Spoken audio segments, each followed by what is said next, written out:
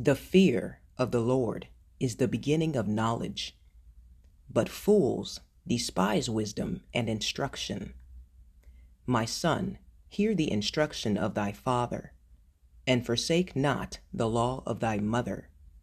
For they shall be an ornament of grace unto thy head, and chains about thy neck. My son, if sinners entice thee, consent thou not. If they say, Come with us, let us wait for blood. Let us lurk privily for the innocent without cause.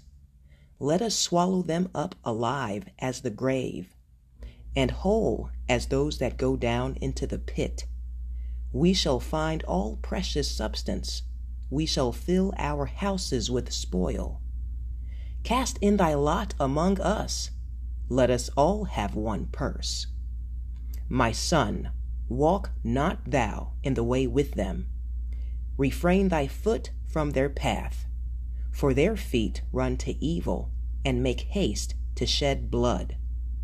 Surely in vain the net is spread in the sight of any bird, and they lay wait for their own blood.